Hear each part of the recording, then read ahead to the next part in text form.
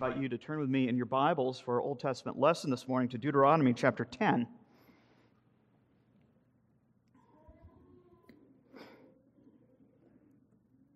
Read verses 12 to 22 this morning. I ask that as we hear God's word, that we note the way in which Moses himself here alternates between speaking about the fear of the Lord and the love of the Lord. Deuteronomy chapter 10, beginning in verse 12, reading through verse 22. Moses speaking under the inspiration of the Spirit. And now, Israel, what does the Lord your God require of you? But to fear the Lord your God, to walk in all of his ways, to love him, and to serve the Lord your God with all your heart and with all your soul, and to keep the commandments and statutes of the Lord, which I am commanding you today for your good. Behold, to the Lord your God belong heaven, and the heaven of heavens, the earth with all that is in it. Yet the Lord has set his heart in love on your fathers, and chose their offspring after them, you above all peoples as you are this day. Circumcise therefore the foreskin of your heart, and be no longer stubborn. For the Lord your God is God of gods, the Lord of lords, the great, the mighty, the awesome God, the God who is not partial and takes no bribe. He executes justice for the fatherless and the widow. He loves the sojourner, giving him food and clothing.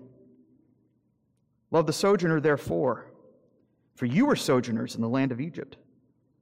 You shall fear the Lord your God. You shall serve him and hold fast to him. And by his name shall you swear. He is your praise. He is your God, who has done for you these great and terrifying things that your eyes have seen. Your fathers went down to Egypt 70 persons, and now the Lord your God has made you as numerous as the stars of heaven. Now turning with me, if you will, to 2 Corinthians chapter 5 for our New Testament lesson this morning.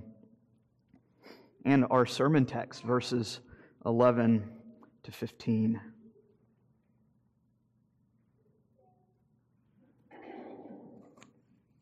Let's actually begin reading in verse 10, as Paul continues this theme of the judgment seat of Christ. As he says, for we must all appear before the judgment seat of Christ, so that each one may receive what is due for what he has done in the body, whether good or evil. Therefore, knowing the fear of the Lord, we persuade others. But what we are is known to God, and I hope it is known also to your conscience. We're not commending ourselves to you again, but giving you cause to boast about us, so that you may be able to answer those who boast about outward appearance and not about what is in the heart. For if we are beside ourselves, it is for God. And if we are in our right mind, it is for you. For the love of Christ controls us. The love of Christ. Because we have concluded this, that one has died for all. Therefore all have died. And he died for all, that those who live might no longer live for themselves, but for him who for their sake died and was raised. This is God's holy word. Let's go before him in prayer. Our gracious God and Father, we ask that through the ministry of your word, you would teach us to fear your name, to walk in your ways, and that you would keep us in your love. We ask these things in Christ's name. Amen. I remember when I was in seminary, I lived in Philadelphia for 4 years, just on the north end of town, and on my afternoons off, on occasion when I had those, I really enjoyed cycling down the Wissahickon Trail. If you've never been to Philadelphia, the Wissahickon Trail is this beautiful brook that runs down through what it looks like a kind of a quintessential part of the Mid-Atlantic or New England. It is very picturesque, and it makes its way all the way down from Chestnut Hill, down through the heart of the city, and spills out into the river that leads all the way next to the Philadelphia Museum of Art, what you might recognize, the big steps from the first Rocky movie. It's a very beautiful scene, and it was really wonderful to be able to enjoy the Lord's creation as I tried to cycle. This is about 25 pounds ago, as I tried to cycle a couple times a week. But if you know anything about riding a bike, especially if you're not used to riding a bike, you have to keep both hands on the handlebars. Problems persist if you don't know what you're doing and you lose control of the handlebars. I remember I was riding my bike down the Wissahickon Trail one day, and there's this guy who was running towards me. This is a place where a lot of people would run and do exercisey type sorts of things, and this guy's running in my direction. I realized he was a guy that I went to seminary with. It's kind of real bulky beast of a man. And he's running and goes, "Oh, hey, Charles." It's a real deep voice. I go, "Oh, hey, Paul." And as I lift up my hand, I do this. I only have my left hand on the wheel, and so naturally, I end up driving off into the bushes and flipping off of my bike. It took me several minutes to get up. He had to stop and ask if I was all right, if we had to call an ambulance. It was very embarrassing, or as I like to call it, a day that ends in Y. But what we find here is that Paul this morning speaks of the handlebars of faith, as it were. That when he's talking about that path of faith, and again, he's been talking about the nature of faith for the past few chapters, that faith is extrospective. It is outward-looking, not inward-looking. It looks forward. It is a faith that it is the mode of the Christian's experience, his walk, his pilgrimage is a pilgrimage by faith, as he makes his destination towards a place that he has not yet seen. Our Lord Jesus himself refers to this path as the straight and narrow. And what we find is that Paul provides two critical concepts to the nature of true and saving faith that serve as handlebars that keep us from driving off into one side of the ditch or the other. Those twin concepts that we need to keep in mind, to keep in focus as we talk about the nature of faith are this: that of the fear of the Lord and that of the love of Christ. And that to have one without the other is to drive ourselves into the ditch. You see this here marked out in this paragraph, how Paul speaks of the fear of the Lord in verses 11 to 13. And then in the same breath we'll speak of the fear or the love of Christ here in verses 14 to 15. So fear and love. We will find that these things are not at odds with one another, but they are a biblical and scriptural tension to keep us on the straight and narrow. We see within our context, again, as backing up just a few verses, that Paul has been speaking in light not just of the great resurrection hope that we have on the last day, but that we are called to live our lives in light of the final judgment that transpires on the last day. So we confessed with our faith together just a few weeks ago what happens when Christ returns. It's very, very simple chain of events. The trump sounds, Christ returns, the dead in Christ shall rise, raised to new bodily life, and then we appear before the judgment seat. And those who are raised to life, who have been united to faith in Christ, will receive their everlasting reward. And those who have spurned their Savior will be raised to everlasting damnation. And Paul says we are to live in light of that final judgment. Everybody here will have to give an account for what he or she has said and done on the last day. The final judgment is not simply a final judgment for the bad guys over there. As Paul says in verse 10, we must all stand and give an account. There's no way to talk yourself out of this corner. There are no bribes that can be paid. There's no way to manipulate, to bully, or to talk up the court of holy justice on that day. As the spotlight of God's Word shines on us, and there is to be found no place to hide. So we'll be exposed for what we are. Will we be clothed? Will we attempt to clothe ourselves in our own righteousness? Or through faith will we find ourselves clothed with Christ's righteousness? That's what we considered last week. And the question Paul is pressing upon the church of Corinth is, will you be able to bear under such scrutiny? It's a motivation for personal holiness, isn't it? It's Paul's entire point here. And yet here in verse 11, we find that it is not only a motivation for personal holiness, but the fear of the Lord. is a motivation for personal evangelism. Notice what he says here. Therefore, knowing the fear of the Lord, we persuade others. Judgment is coming. Are you ready? Doesn't sound very nice, does it? A lot of talk these days about being nice and kind, and surely we have to keep those things into account. Paul tells the church of Galatia in Galatians chapter 5 that kindness is, in fact, a spirit-wrought virtue.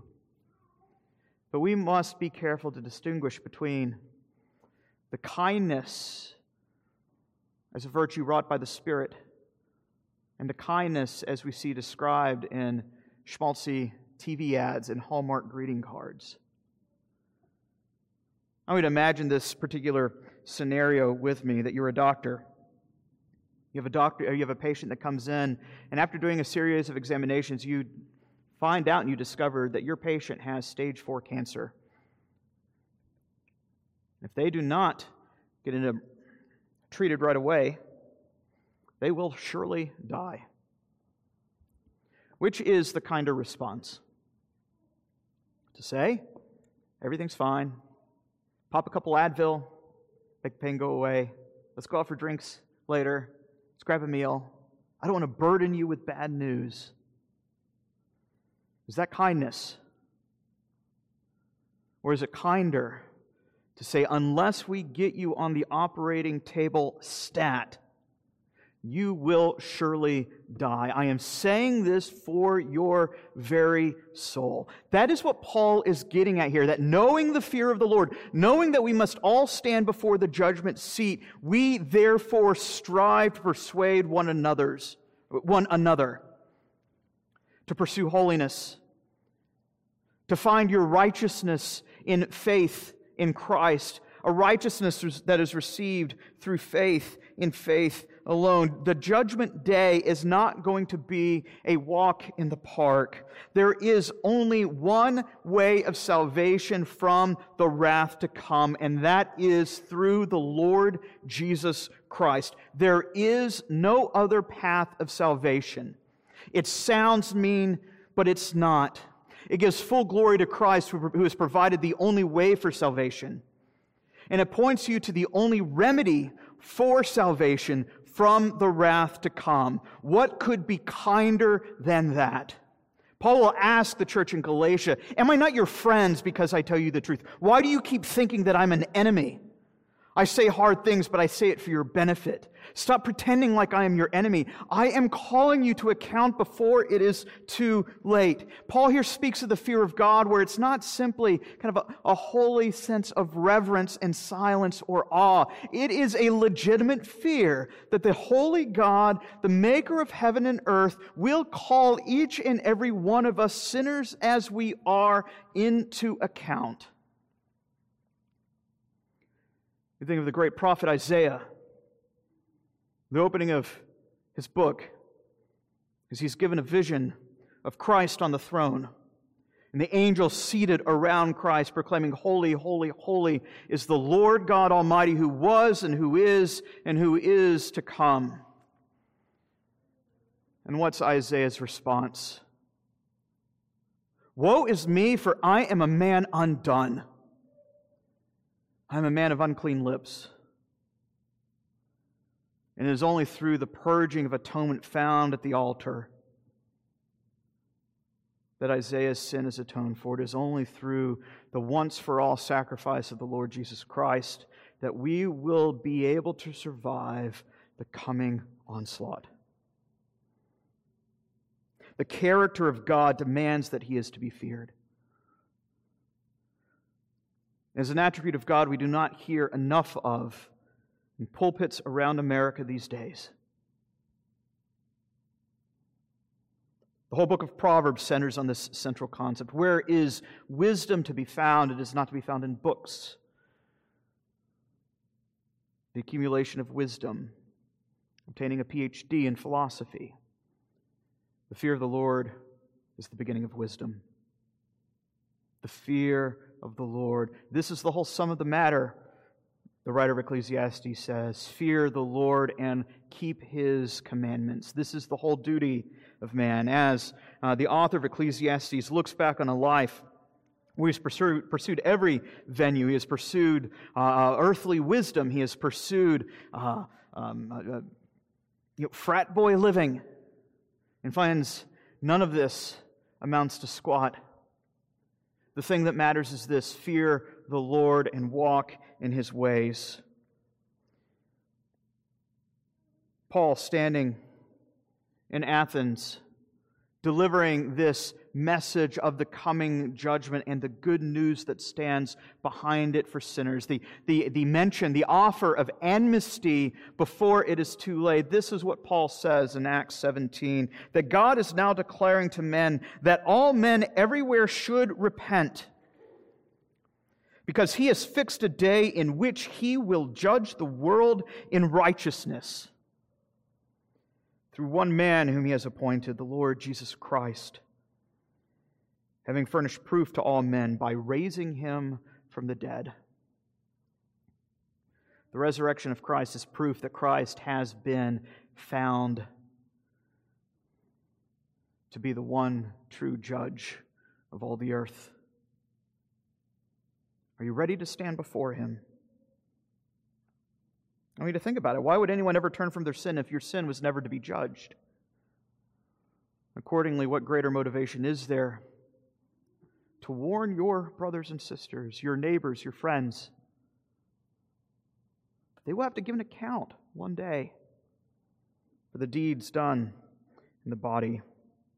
Here we find that the fear of the Lord is a motivation not only for personal evangelism, but also for ministry. You see that here in verse 12, where the fear of the Lord is what distinguishes a true minister of the gospel from a false minister of the gospel. Paul says here, I'm not talking about myself. I'm not here to continue to boast about myself. I remember sitting in on a seminary class where the entire time, for an hour and a half, the seminary professors stand up and tell us all about the celebrities that he had rubbed shoulders with, showing us Facebook photos, all the places he'd been, and how important he was, never telling us about Christ. Paul says, I'm not here to do that. I'm here to give you a criteria so you can distinguish my ministry from my adversaries, so that you can be able to know how to answer those who are teaching falsely. What's the difference?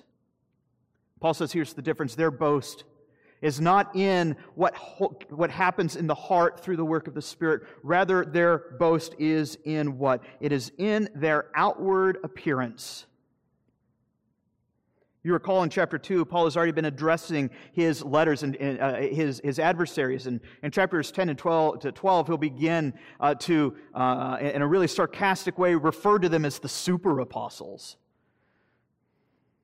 Some translation will have it false apostles, which is good, but Paul really calls them in a really snarky way the super apostles. These men who are writing one another letters of recommendation. They're flashing phony credentials so that they can weasel their way into these various churches so that they can siphon funds off the community tithing bank and treasure chest, as it were.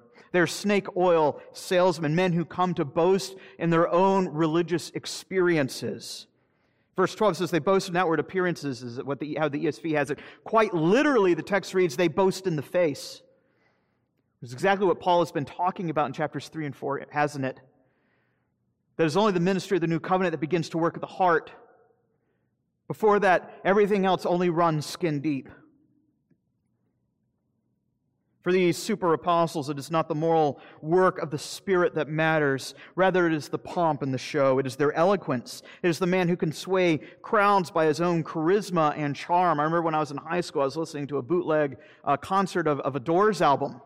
And in between songs, Jim Morrison was talking to the crowds, and I can't remember what it was that he was rambling on mindlessly about. But he was arguing some type of a political cause, and everybody was cheering him on. And without batting an eye, he immediately begins to argue the exact opposite thing. Something to the effect of, for 5 or 6 minutes going on, war is bad, war is evil, protesting the war, everybody going, yeah. And then he turns around and goes, no, war is good. And how did the people respond? Yeah. They're still rooting for him no matter what he says because he has such charisma. They don't care what it is that he's saying. They're willing to go along with it because they're following the man and not the message. And this is what Paul's adversaries are doing. They're men who boast in their own ability to sway the crowds by their fancy speech and eloquent rhetoric. Men who boast in their own ecstatic spiritual experiences. They're obsessed with the externals. But Paul has gone to great lengths to advocate that the ministry of the new covenant, its evidence is found in the regeneration of the heart, and that the Spirit begins to work repentance in our hearts that we might be more and more gradually conformed to the image of our Savior. How many of us know people that judge spirituality according to external means? Perhaps we ourselves were once like that, where we reckon that true spirituality consists in some type of mystical experience more than the renewal of the heart by the work of the Spirit. How many of us have friends who ask, we've asked, hey, are you a Christian? Have you put your hope in Christ? And the response is, oh yeah, I trust in Jesus. I had a real profound spiritual experience at summer camp one year. Okay. It's not a bad thing to have one of those good experiences at a summer youth camp. But you're living with your girlfriend. You're engaging in sinful practices that you shouldn't. There is a certain disconnect. As if God doesn't care about holiness. We often treat spiritual experiences as some type of lucky rabbit's foot. Well, I've prayed the sinner's prayer. Therefore, I have my get-out-of-hell-free card. Whereas what Paul is looking for, what Scripture looks for, what the Spirit looks for, is saving faith. Do you put your hope in Christ? And is that faith a lively faith that manifests itself in striving to please the Lord? That's the very thing that Paul spoke about in our passage last week, where our chief aim is not whether or not we live or die, but it is whether or not we please the Lord. Do you not know that you have to give an account for all that you've done? All of it. Do you not fear the Lord? So we find that the fear of the Lord is a strong motivation in Paul's thinking here in these verses for personal holiness, for evangelism, for evaluating true spiritual ministry, and also as a litmus test for true spirituality. Verse 13, Paul basically is saying, you want to boast? Fine. If we want to talk about boasting and spiritual experiences, let's play that game. Later on in this letter, Paul will talk about a robust spiritual experience that he had, and will put every other spiritual experience to shame. You know what Paul says here is, you know what? I can boast, but that counts for nothing. We're not going to play that game. Paul essentially says, I've had deeper and more meaningful spiritual experiences than you, but that is not the litmus test for true spirituality. I've been beside myself. Spiritual experience is so great, I felt like I was out of my body. But even in those moments, even if we are beside ourselves, Paul says here, that's for God. That is not for you. That is none of your concern. That is not the litmus test for true Christian spirituality. And Paul says that we are in our right minds and we speak coherently for your sakes. It is the fear of the Lord, not quasi-mystical experiences that serve as the beginning of wisdom. Do not be deceived. The work of the Spirit is found in how the Spirit works in our hearts to make us walk in God's ways. Good and legitimate as some spiritual experiences may or may not be, that is not the criterion. And certainly nothing to boast about. The fear of the Lord is a necessary feature of saving faith. It's a biblical impulse for holy living. But this fear is not an abject slavish fear, because it is one that is grounded in the love of Christ. Again, using the analogy of the handlebars of faith, on the one hand we have the fear of the Lord, and now on the other hand, Paul begins to speak of the love of Christ. As he says here in verse 14, for it is the love of Christ that controls us. Other translations will say it compels us, it hems us in. I've kind of been on a Western TV and movie kick, thanks in part to James. Watching cowboys herd buffalo. I don't even know the words. I'm from Florida. I'm not from the Wild West. But where they're trying to wrangle up even cattle to get into a trailer car. What is it that they do? They hem in the cattle. They get the guys on the horses behind them, kind of start pushing them in a certain direction towards a pen, where a pen begins to funnel and funnel and funnel, and it slowly gets the cows to go in a single file line to where they finally make it on to the trailer. That is the image of what Paul has here. It is the love of Christ that hems us in, that puts us on the straight and narrow. As soldiers surrounding a besieged city, so Christ's love surrounds us. Here, Paul is not speaking of our love for Christ. Here, Paul is speaking of Christ's love for us. That it is Christ's love that prods us forward and pushes us in a stable direction. It surrounds and confines us. It preoccupies and governs our thoughts and becomes yet another motivating impulse for holy living. It's in this sense that perhaps the handlebar analogy that I gave breaks down. Because here we have the image of a loving father holding his boy on a bicycle, keeping him propped up so he doesn't fall over. And this is the love of Christ that compels us to act as we have. Keep yourselves in the love of Christ, Jude says. Here's the guardian and keeper of Israel, who neither slumbers nor sleeps, the one who watches over you day and night, the one who cares for and protects you. But what simply is the love of Christ, you might ask? And here we find Paul defining and describing the love of Christ in what is perhaps one of the most compact statements of the gospel that we find in the New Testament. Where Paul here tells us that the love of Christ is comprehended in the death of Christ. You notice that here at the end of verse 14 and 15, he gives this dual statement speaking of the death of Christ. Therefore, as one man died for all, so we find a dual result. Christ has died for all as our representative, dying in our place, bearing our sin for the wrath of God that is justly due us on account of our sins. And he says, therefore, because Christ died, therefore all have died. Died to what? Of course, here he is speaking of us all who have put their hope in Christ. But Paul answers this elsewhere in Romans chapter 5 and 6.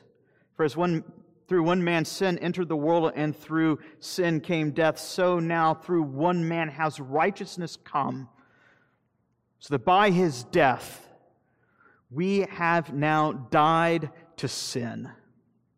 Sin no longer has dominion over his people.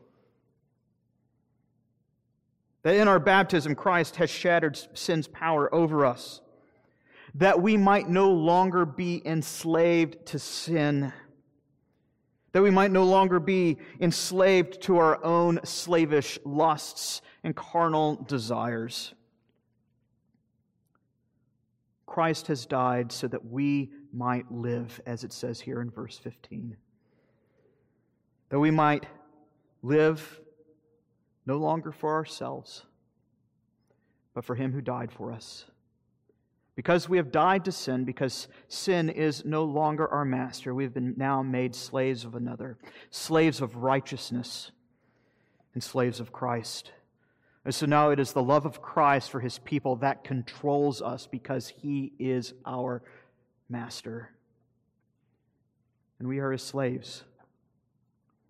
And yet more than that, we are His sons, and we are His daughters. received into adoption through faith in the Lord Jesus Christ.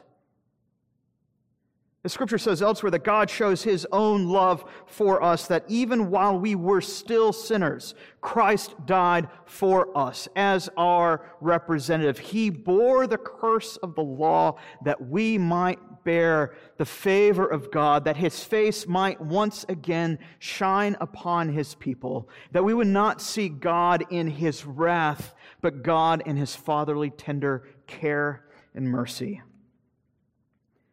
Even while we were dead in our trespasses and sins, Paul writes to the church of Ephesus, we have been made now alive together with Christ. Paul's point here is simply this, that sin is real.